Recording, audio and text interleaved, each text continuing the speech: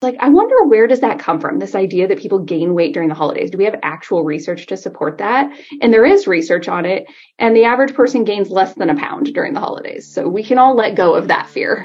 Hello, welcome to The Seasoned RD, a podcast connecting newer professionals in the field of eating disorders to those of us who have been around for a while. I'm your host, Beth Harrell, a certified eating disorders registered dietitian and supervisor. And I'm Abby Brown, a registered dietitian who is newer to the field.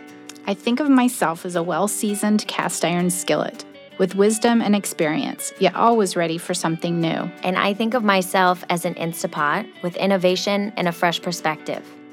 This podcast brings both to the table to share ingredients, recipes, and techniques of past and present so we can all be our best for the future. The kettle is heating up. The skillet is on simmer. So join us around the table for true professional nourishment. Abby, ready to stir the pot? Let's do it. Welcome to the Seasoned RD podcast, where today is a pre-holiday session. We're having a conversation with Katie Harvey, certified eating disorder specialist, registered dietitian, and non-diet dietitian. Katie's also one of my close colleagues, and I invited her to the podcast, because just I love her. I love her voice, I love her perspective, and her messages to us as clinicians. Or if there's a consumer listening who's struggling with your own worries about the holidays, how to eat in general, and how to be around friends, family, and food, Katie has a podcast, Rebuilding Trust with Your Body, and she shares tips and strategies there. Katie shares a little bit about coping versus numbing, how regret is different from guilt, and as she was talking, it just warmed my heart because we're sort of raised up by the same supervisor, and this supervisor's impact on Katie and myself and so many others has trickled out. A listener comment for this podcast from Marissa, a registered dietitian and diabetes specialist. I love working with eating disorders, and I'm just loving your podcast. I've been an RD for 20 years in private practice and in group practice, and now working specially with eating disorders. Thank you, Marissa, for your comment. And to all of you listening, please do take a moment to rate, review, and share. If you're interested in supervision with me, I'll be opening my January through June groups soon. And the first to know about the openings are current supervisees, that July through December, and any individual supervisees.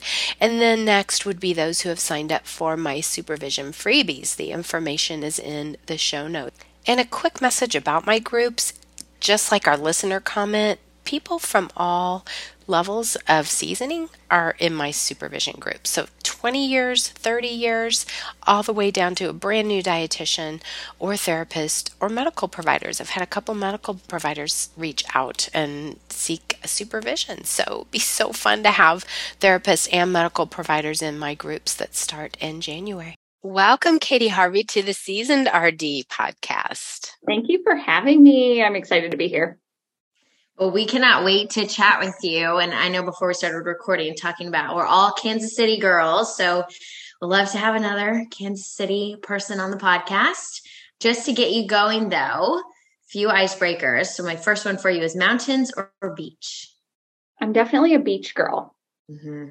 Yeah, love a good beach. I love like an all-inclusive resort where you can just kind of do whatever you want and not worry about the cost. And yeah. I agree. Breakfast or dinner? Definitely breakfast. I've always been a breakfast person. I don't think I've ever missed a breakfast a day in my life. Is there a specific spot in Kansas City you prefer for breakfast?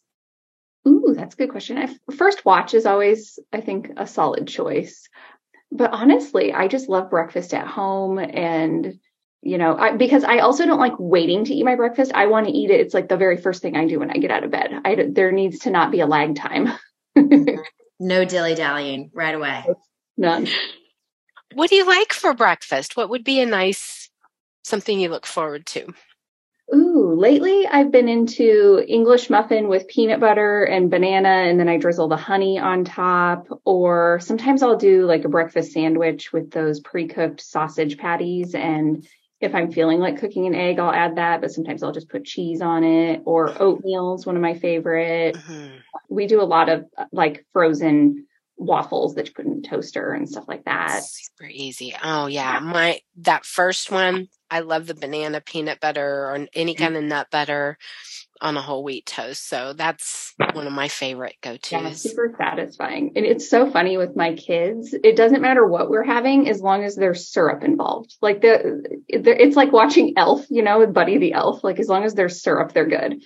I'm like, why is everything so sticky? It's because we eat syrup every day. My gosh, that's awesome. All right. And audiobook or paper book?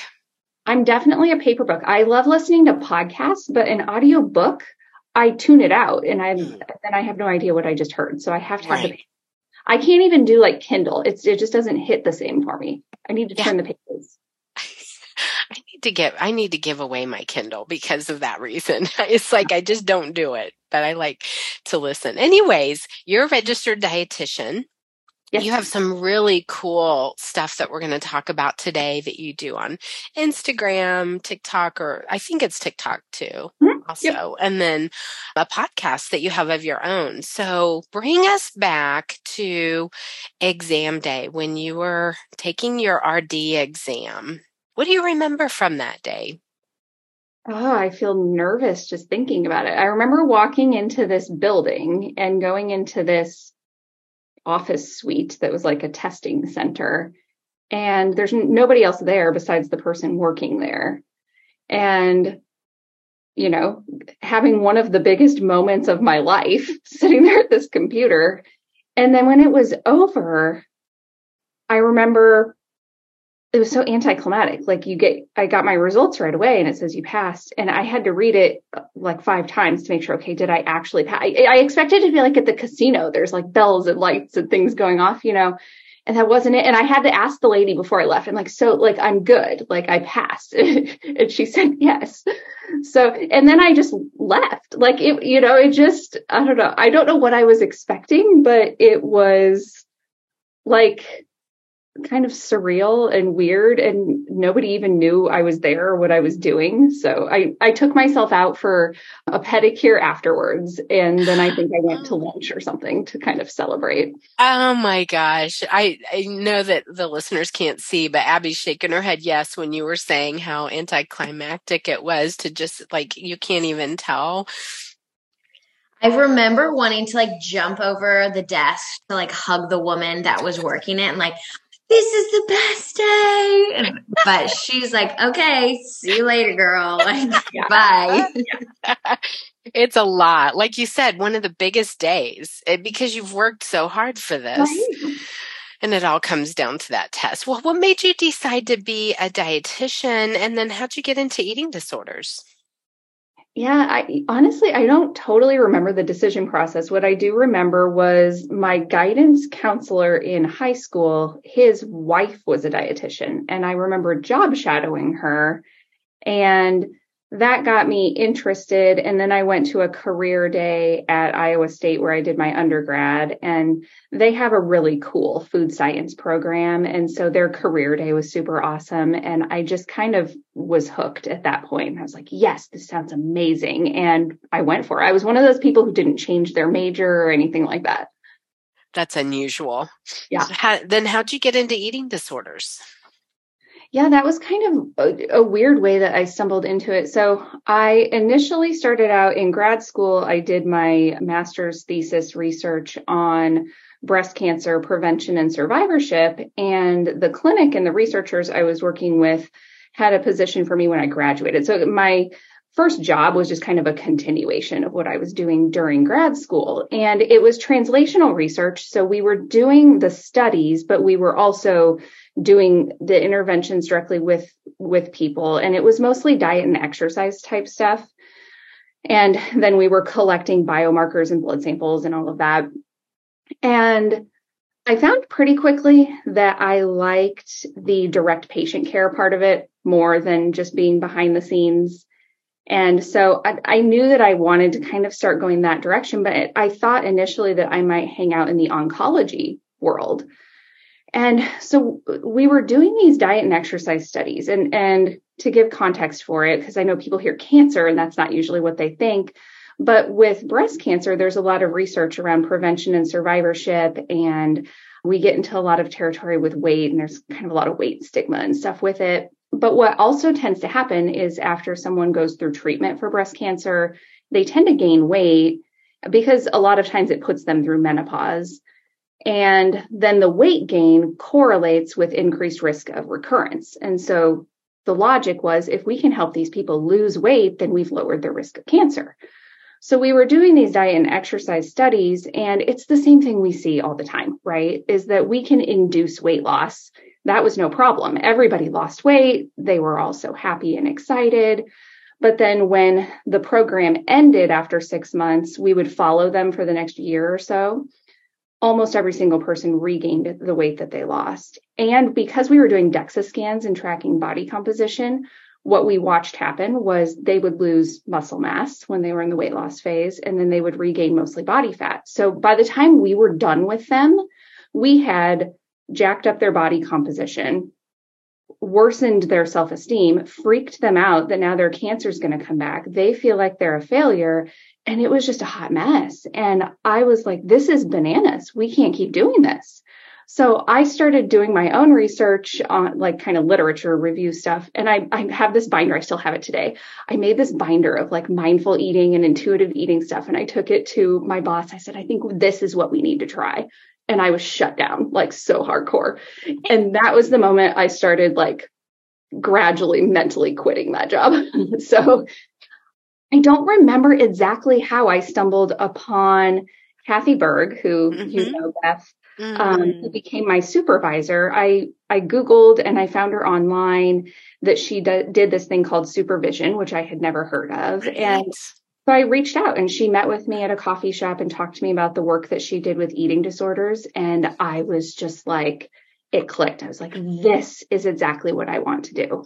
She was such a wonderful mentor and guide. And it was just from there where she said, yeah, if you want to come work in private practice, you can do it just on the side. You don't have to like quit your job and take this big risk. Take the whole risk. You can just like for 3 hours a week, you could see some clients. And I started there and it just grew from there. I love it.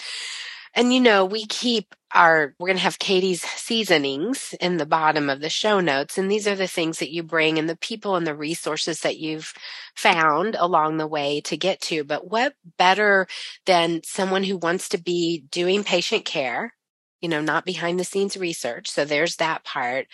And then you've already seen the harm that was done by thinking that reducing someone's body weight can actually be the goal. Right. What made you decide? I'm so grateful to have learned that quickly. Oh, yeah. You know, because we're not taught that. No, not at all.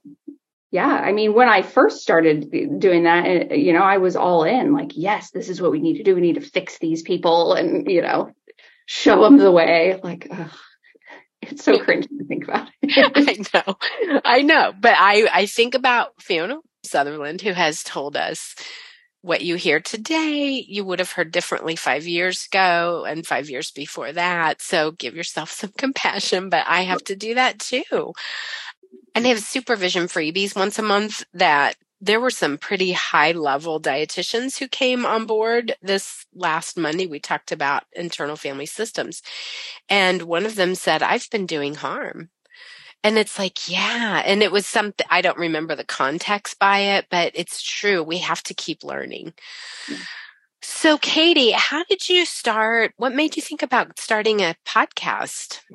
I had been thinking about it for a long time, but I never quite knew what it would be or what it would look like. But I originally thought maybe I'll do like a 6-part series, like a very finite thing. And then I decided, I don't even remember exactly how I landed on it, but I decided that I wanted a big part of my podcast to be not just me or other professionals teaching, but I wanted it to be the voices of people with lived experience, because that's such a different vantage point that we don't often get.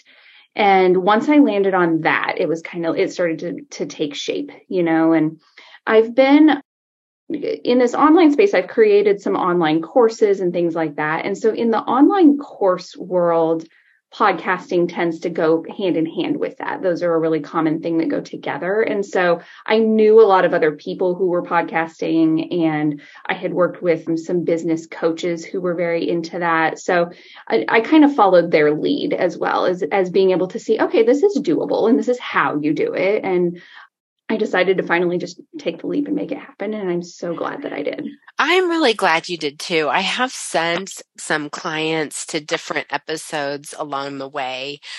And then if they just subscribe, then they get it automatically and they can go through some of your topics. Your voice is so calming. And I think that helps people. And then, we're coming up on the holidays. I didn't know if you had anything coming out or any advice that you can give to our listeners who are primarily professionals on how to navigate eating disorders through the holidays. No matter what holiday you practice, some people don't practice Thanksgiving, and that's next week. Right. But then there's all this through the winter and the New Year's, and there's always something.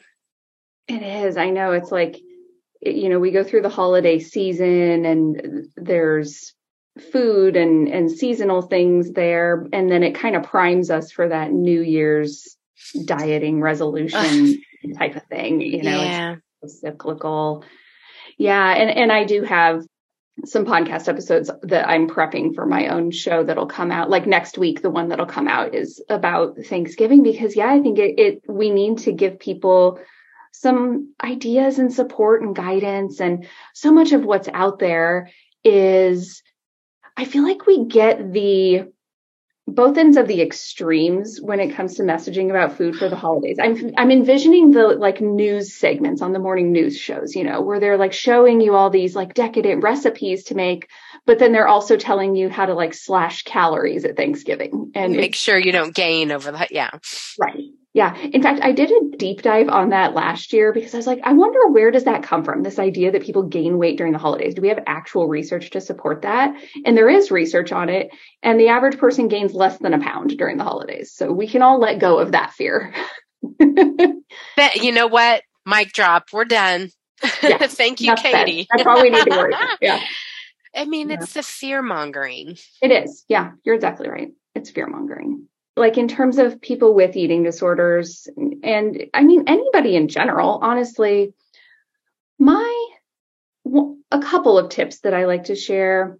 The first is just encouraging people to like kind of keep things as normal as they can, that we don't have to get ourselves all wigged out about the food, that at the end of the day, the food that you're eating at Thanksgiving is still it's like meat and potatoes and stuffing. Like it's just food. Your body knows what to do with that. So don't be skipping meals and saving up and all of that, because that's not going to help. In fact, it's probably just going to make things worse. But at the same time, we don't want to be too rigid with trying to keep it normal. Like it's also okay to eat things that you don't usually eat or to have more food than you normally would in one sitting. There's nothing bad or wrong about that. So I think we have to remain flexible in our thinking as well. I see a lot of my patients they're not super fearful about the holidays or the foods that are around the holidays. That's maybe something that was impacting them in the past. But what is more top of mind for them is the family aspect. So what are my family members going to say about my body or about how much food that I have to eat? And in that circumstance, what would you suggest someone say to their family members, and then what to do in the case of the family members still make some sort of comment? Yeah, that is tough. And I think even when people aren't making comments, so many, not just of our clients, but I think a lot of us in general, if our bodies have changed, we worry, what are other people thinking, even if they're not saying anything, And it's tough. I think so much of it depends on the person's relationship with this family member. If you're close enough with them, it may be a conversation ahead of time to just say like, hey, I don't want any comments about my body or what I'm eating, and just set that boundary ahead. And then if the person forgets in the moment, you can kind of do, I remember Kathy, my supervisor, taught me this, like the hand gesture is like, sometimes all you need is like the stop sign with your hand. Or in the moment, it might just be changing the subject. Or so boundaries, I think, can be very subtle. And sometimes that's enough to do the trick. Sometimes it needs to be very blunt and explicit, especially if the person's not getting the point. Sometimes it's just stepping away and like going to the bathroom. And I'm putting that in air quotes, like just giving yourself a breather or going and talking to someone else. I don't think we always have to like, make it a big thing in that moment. Sometimes that would be a better conversation to be had later. But honestly, it's whatever you need to do to protect yourself and to protect your own peace. And sometimes that's just like an internal thing of like saying, I'm not going to engage in that conversation, or I'm not going to let something that they say change what I need to do for myself. I know that's easier said than done. A lot of what we talk about in eating disorder recovery is tuning back into your natural cues of hunger and fullness. And I know that you have something on your website about hunger and fullness and tapping into that. With fullness, though, it is easy to eat past maybe that comfortable level of fullness around the holiday time. And what I'm seeing a lot of is when we focus on the scale of hunger and fullness too much, it's like, well, I'm past fullness. I did something bad. Like, what do I do now? How do you walk someone through that?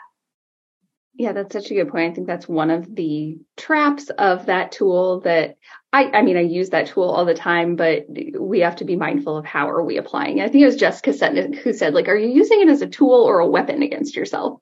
And I thought that was so good to remember. I think that no matter how full we get, it's not a permanent feeling.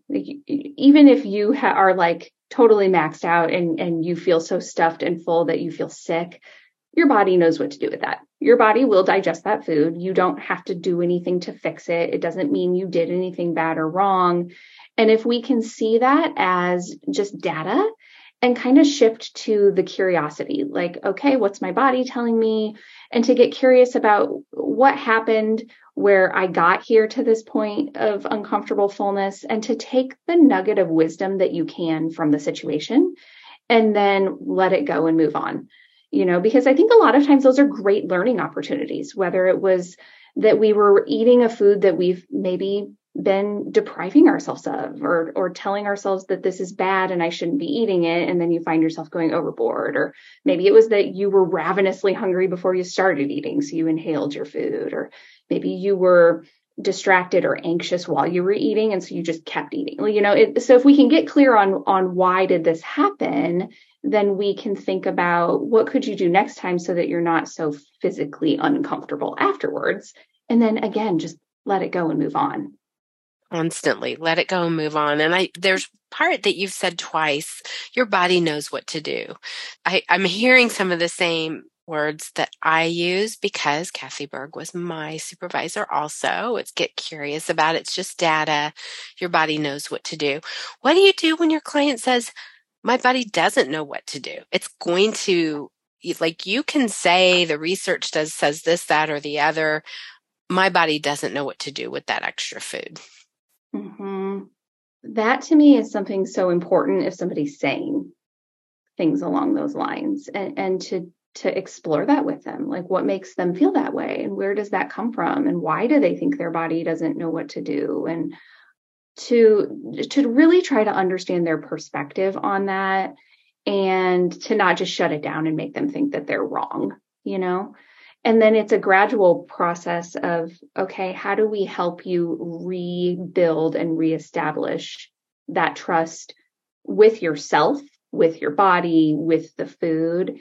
And it's not just going to happen overnight. It's going to take a lot of experiences and data and essentially proving to themselves that they can trust their body.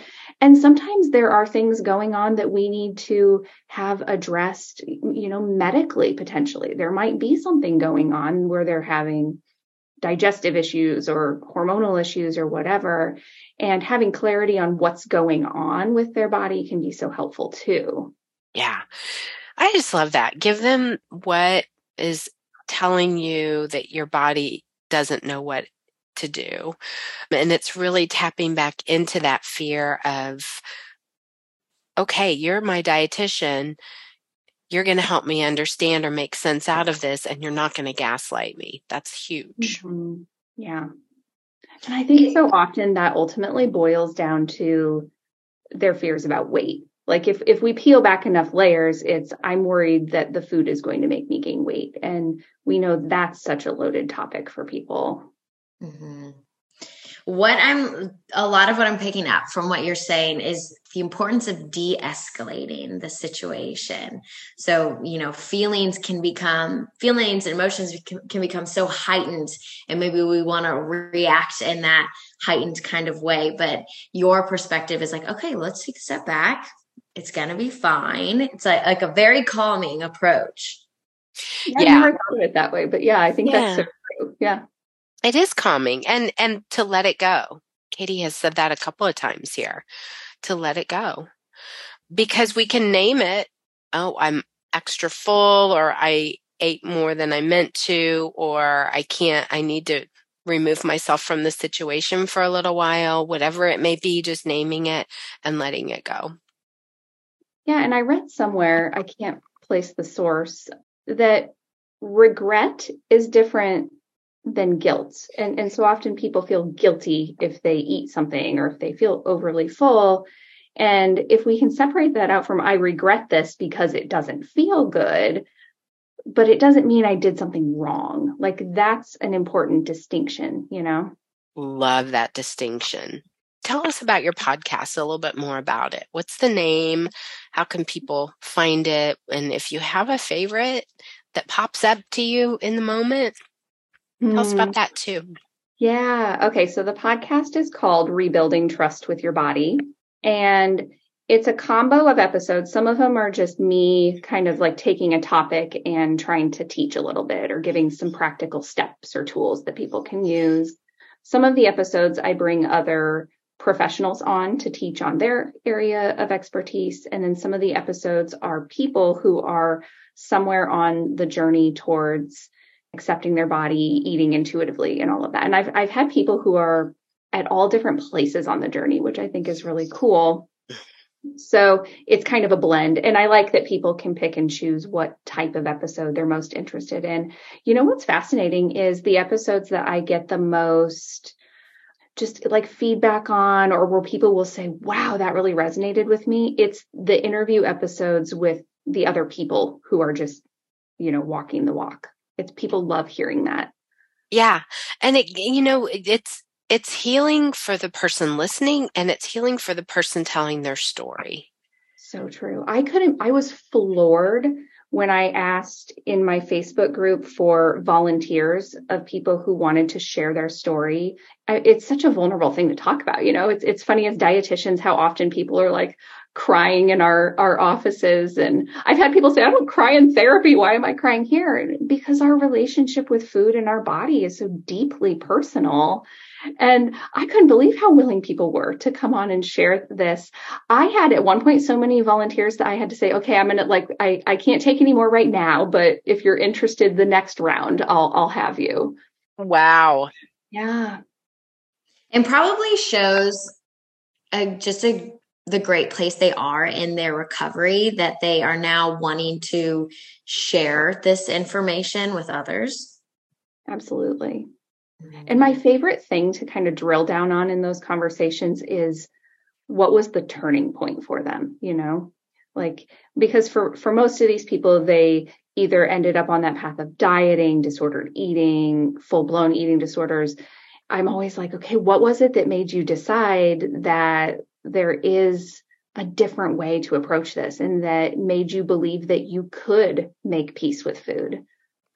I think it's our book. I mean, our podcasts are kind of our book that's through our voice. Instead of writing it and putting it out there, it's a way for others to access it. And I wonder if there's a pivotal point that people I know in my practice, if I were to ask people their pivotal point, it's when they were able to surrender to all of the rules. It's scary, but it happens in community. It happens with other people. Yeah, I think that is so true, because it can be a very isolating experience, especially to have some of these struggles that feel like, oh my gosh, nobody else does these things with food, or, these deep, dark secrets that people feel like they have. So it's powerful to realize that there's a lot of other people with that experience, and that healing can occur in community too. Yeah. When you said that, I was thinking of one particular client who told me what she was doing. And she just started crying and said, I have never told a soul about this. Wow. So how freeing is that, to just get it off your, and I've been doing this a long time. I've heard lots of things. And so it didn't ruffle me at all. I just normalized it, and then we moved on. Yeah. That was something whenever I started working in the field too, that I thought was, I guess I was a little bit surprised by, or didn't expect, that when sharing the different behaviors or whatever it was that they were doing, there was so much shame in the terms of, I am the only one that is doing this. But it really is, I guess, how you phrased it, Beth. It's about hearing what they have to say. We're not having a huge reaction to that, opening up this space for them to share what it is. But yeah, that was an interesting part of it. How much guilt it is to share the behaviors. And Katie, I see on I pulled your podcast up while we were talking. Yeah. You have an episode that came out, yesterday, how to stop emotional overeating as a coping mechanism. So I feel like that ties in very well with the holidays coming up and the topic we have been talking about. Could you give us a little spiel on this episode? Yeah. And it's maybe a little bit not misleading, but I hope that people who listen are a bit surprised when they hear me say, eating in response to emotions is not a bad or wrong thing to do. That's actually very normal. It's an important part of normal eating, because we are human beings and not robots or inanimate objects. And that we can explore, again, with curiosity, what is it that's making us want to eat when we're not hungry? And can we do that in a way that doesn't lead to overeating, in the sense of making ourselves feel uncomfortable? We can eat in response to emotions in a way that doesn't actually harm us, and it's fine. But we also need to have other ways of coping. And it's kind of like, if the only thing you ever do to cope with emotions is go shopping, you're probably going to run up debt, right? But occasionally, from time to time, if you do that, it doesn't hurt you. So if we have a variety of ways to cope with our feelings, then it's just one of many coping skills that we can develop. But there's also a distinction between coping and avoiding, or numbing, or just distracting from our feelings. And I think a lot of times that's what people end up doing with food, is they're using it as a way to not feel or to suppress something. And that's where you do that long enough and things get, bottled up too much inside. I hope that people who listen to the episode can kind of see that there is a difference between using it in a helpful, productive way versus a way that might be something worth exploring and working on. Mm-hmm. I feel like I run out of ideas or suggestions for coping skills. What are some of your go-tos? I know it's so hard. And sometimes I feel so cheesy saying them. But what I do encourage people is make a list, because different things will work in different situations. And so make a list and just keep it on your phone. So you can pull it up. It's like having a menu of coping options. Or in my office, I have this little basket of things to show people as examples of make yourself a coping basket of things that you can just grab and do. So maybe it's your headphones that reminds you to put in a podcast or some music, or maybe it's a deck of cards or an adult coloring book, or something to keep your hands busy tends to be super effective. But also sometimes it's that thing of journal about it, or go take a walk, or connect with somebody else. And I think like what you said earlier, Abby, about trying to kind of de-escalate so that you can get clarity on what's going on and what it is that you're actually needing. The adult coloring book is a hot one right now. Doing something with your hands. I heard something the other day about people digging holes, like just random holes in the ground, and how it's very calming. It's like a little bit of labor. You're doing things with your hands. It kind of feels good that way. But whenever I can't come up with anything, I just throw it back on the therapist. I'm like, you know what? In your next therapy session, you should bring that up. Let's talk about some coping skills. Definitely talk about that with your therapist. Yes, I use that too when I'm not quite sure what to say. You should bring that up with your therapist. Absolutely. And then we will let the therapist know they may be bringing this up. This is what came up in our session. If you're in Kansas City this week, then it wouldn't be digging a hole in the dirt. It would be snow. Yeah. Or it makes me think of like, sand, like that can be moving, Yeah. I was looking for my little water feature that we got that I think some of Kathy's clients, one of her clients made, and I bought from them. This has been a while. Are those like fidget toys that are so And popular? The fidget toys, yeah. Yeah. But journaling and talking about it, I was going to say, are probably two of the biggest things for me. And I use an online app. It's Recovery Record. And I know there's several different types of online apps. But I just tell my clients, just brain dump in there. Because there's so many minutes and hours and meals between today, if I'm seeing you, and the next time I see you, that you're going to forget what happened tonight. And it may be something that will help us just kind of uncover some patterns along the way, putting a brain dump. And if they don't want to use a phone or a gadget, then writing it down. That is so, for people to come back and then read me something or share something in their own words. I can see the emotion. I can see how it, like you said earlier, Abby, escalated.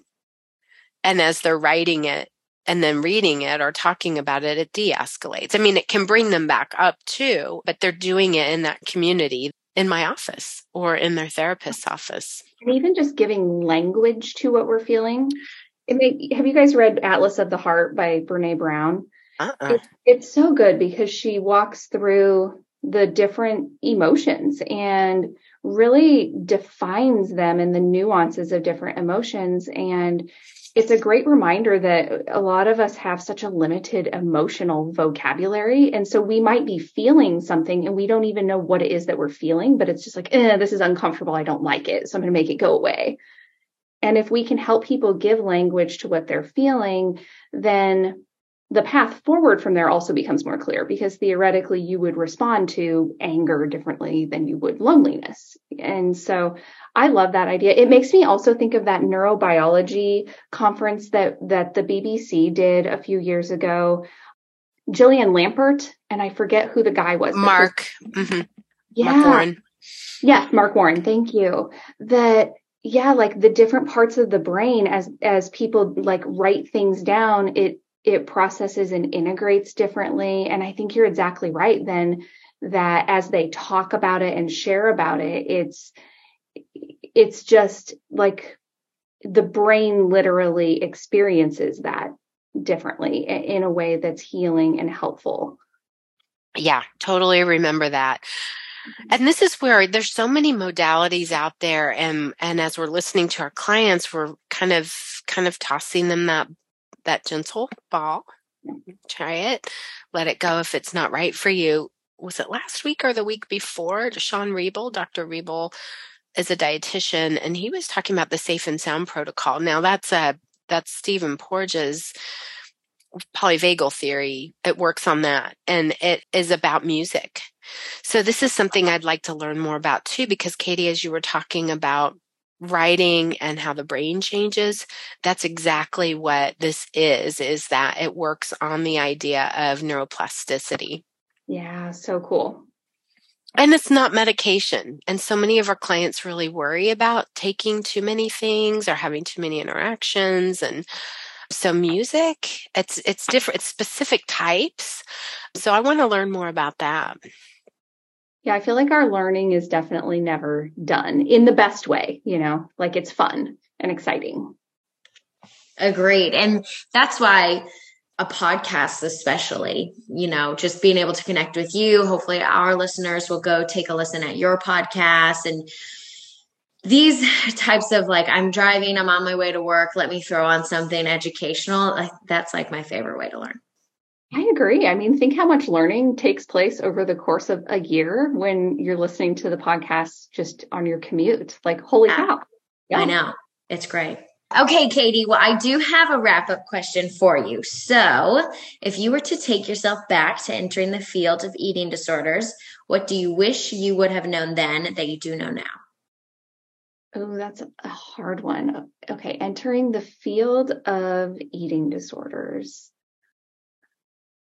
I think I wish I would have known that it's okay to sit with people in what feels like lack of progress, that even if we can't see changes happening, it doesn't mean that things aren't happening internally, and that this is often a much slower process for us and for them than anybody would like it to be.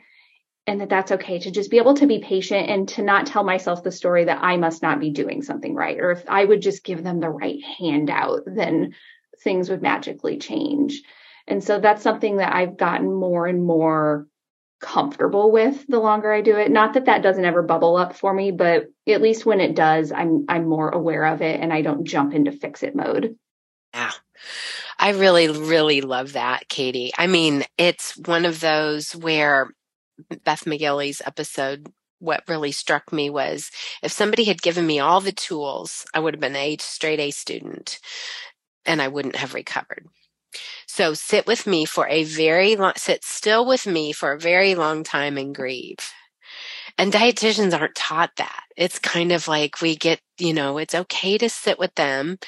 It's really okay to get consultation or supervision around that if you're feeling like you're ineffective, because there may be other things, but also Adela France's emotion-focused clinician tree. If we find ourselves focusing on that handout that we think is going to save somebody, then we have to look at the root of the tree and see, what's that bringing up for us with this particular client. And I feel like supervision was so good too at being able to kind of look at, okay, are there things I could do differently, or could we try something different that may be helpful here? And then looking at, just being able to tolerate some of that discomfort and being able to kind of balance the two, because, right. I think it's also important for us to be able to look at our own stuff as clinicians. That's been such an eye opener for me too, is like the transference and counter transference, I think is fascinating. And to be able to use that and to take that to, I love doing like peer consultation where it's a combo of therapists and dietitians. And so we get those different perspectives. So it's just so important that we don't do this work in isolation either, because I think that can get us not into trouble, like not in a bad way, but just we can sometimes have our blinders on if we aren't interacting with other clinicians and talking about the things that we're experiencing. And I think that helps our clients if we are in consultation with groups, because we can't know all the things. We can, no matter how long or short your experience is in the field of eating disorders, we just can't know all the things. And so sometimes I like to be able to say, I'd like to bring this to my consultation group. Would you be okay with that? It's perfect. I mean, we don't share any personal information other than the situation. We don't share names or birth dates or numbers or anything like that. It's really just another layer of support that helps you remind them, we've got this. We've got this. No matter how long or short we're together, we've got this. Yeah. Absolutely. And that we care enough to want to, even take time outside of the session to think more about the client, to seek out that consultation. Absolutely. No. It's not like we're done. Right. Yeah. Yeah. Which is hard too, because I know that back in the day, they used to tell us, leave yourself at the door. Like, don't be human in the room almost. And so I like it when I can get off of a call or a session and just start thinking. Sometimes I'll take a note or I'll type something to the client and say, I forgot to ask about this. Would it be okay if we talk about this next time? I'm just writing it down so that it sinks in so I remember it. Katie Harvey, it has been wonderful. I just love seeing you. And it's so funny because I know you personally when I see you and hear you, that calming force. And then I see your reels and you're dancing and you're doing all the movement. And I bet that's fun. Is that like an alter ego? It totally is. Like, I have to just tell myself, like, okay, Katie, like, don't take yourself too seriously here. And I have someone who helps me with this. So that's my caveat. If someone who helps me like come up with, okay, here's the idea, or here's like the music we're going to pair with it. And I love it. And then she'll edit it and stuff for me. And so that makes me feel somehow more capable of doing that. In fact, I was just right before this, I was filming one in my kitchen and I'm like chopping up cauliflower. And so you'll see that go out later today, but it is just kind of a fun, silly, lighthearted outlet. Yes, we need that counterbalance for sure. Yes, absolutely. And I have a student who's working with me and she said, well, why don't we do a day in the life of? And we changed it to a week in the life of. I never would have thought of that. I don't like videotaping myself. That on Did you? It's fun. I love it because I think so many of us are kind of curious. Like, well, what is everybody up to? Yeah, that's true. Awesome. I saw you out there with your chickens. Yes. I had no idea you had chickens. Well, we used to have 8. We're down to 3. And then now we have a rooster. And so we'll see what happens there. And then the turkeys are pets and they have names. And so thank you. Yes, I know. Sometimes we need a little creative direction. I feel like a lot of dietitians, like, we're just wired for like the more concrete stuff, right? Exactly. And I have told my person, you will not, they're like, we're going to get you on TikTok. And I said, you will not get Beth Harrell on TikTok. No, I'll watch Katie and I'll watch Abby. I also said that and here I am. So I know. Be careful. All right.